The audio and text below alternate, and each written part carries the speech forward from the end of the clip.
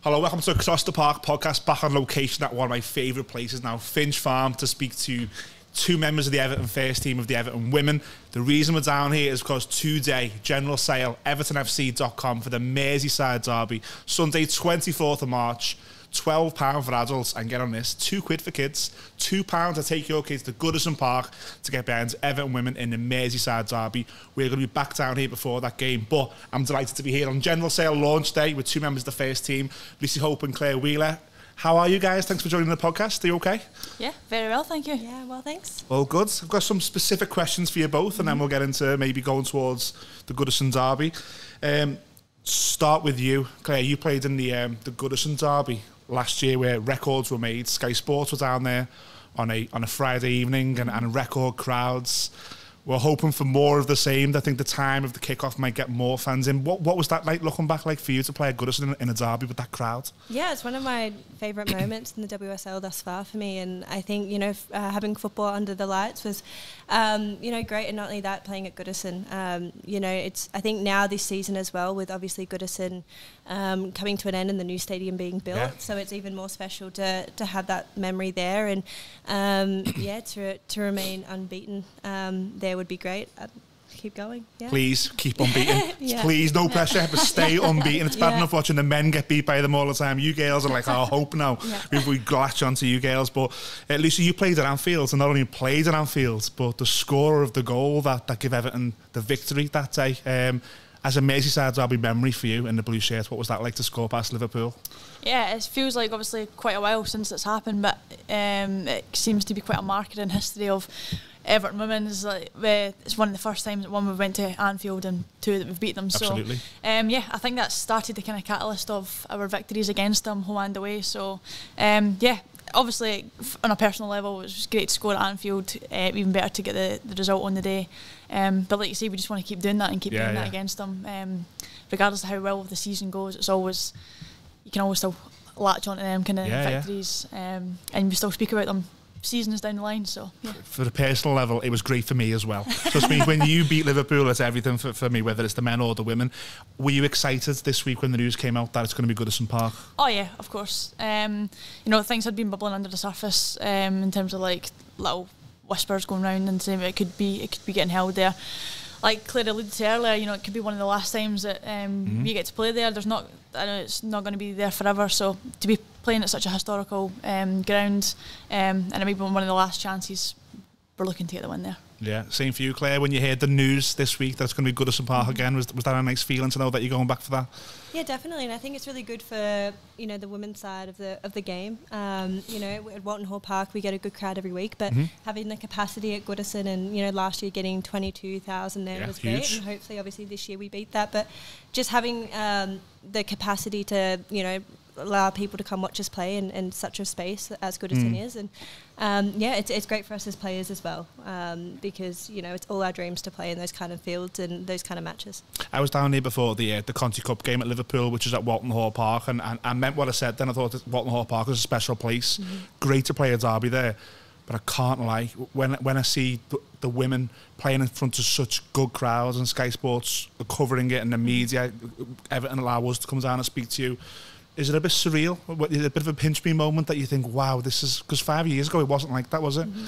Yeah, definitely. I think if you know, you asked me when I was like 15, and I would have been like, oh wow, like that, I couldn't really imagine that for myself. But like now going forward, I think, you know, we're seeing more and more games being played at these big stadiums, and we're getting big crowds doing that. So you know, I hope it carries on in the future, and we can see more and more of women's games in the men's stadiums with large crowds. I think that's where women's football belongs, in my honest opinion. I think we're ready to make that transition, and there's a hunger for the game, and there's, you know, tickets get sold left, right and centre. You see other teams selling out 50,000 people, like stadiums, and for me, I think it should become a more common occurrence. Does it feel maybe a silly question, but does it feel different, the build-up?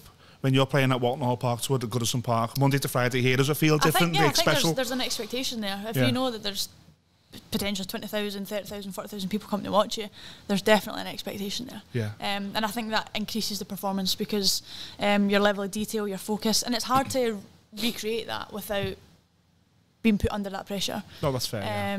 So it's hard to like kind of manufacture the feeling of 30,000 eyes on you without when there's only 3.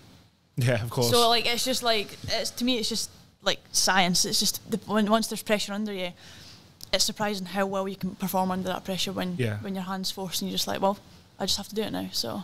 Oh, that's a fair point. And I think it's a great atmosphere, whether it's Walton Hall. I've watched you girls at both Walton Hall Park and Goodison Park, and I think it's always been a great atmosphere. It's a family event sort of thing. You're like superstars at the end, taking selfies with the children. I've got a 2-year-old little girl. It's going to be her first game. That's going to be her first game. And I've said this before, I'd be so proud of her. Just as proud of her to captain Everton as I would my little boy. There's no difference in it for me. And I think a lot of people are coming round to that now. Like, passionate Evertonians, you girls know what the home crowd is like. I just want to introduce them a little bit to you, some of the fans who are maybe going to come the first game. The derby's going to be the first game.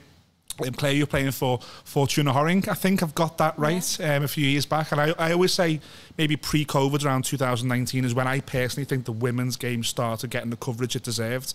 When you were abroad and you were seeing it, were you a little bit like, ooh, let me get over there? Yeah, definitely. I think, being an Australian, seeing the girls make the transition, like Caitlin and Sam from America to come to England, it definitely shifted my focus. Like, oh wow, like a lot of the girls have moved over to this league, and I started watching it, and I saw kind of where it was heading and the investment in that area, and you're seeing it now with the amount of Australians coming in this league. Like, we all want to get over here, and that's how competitive it is for internationals to want to get into this league, because they know it's like arguably the best in the world. It's really competitive, and the facilities and the investment is there. And for me, I just knew I really want to get over here as soon as possible.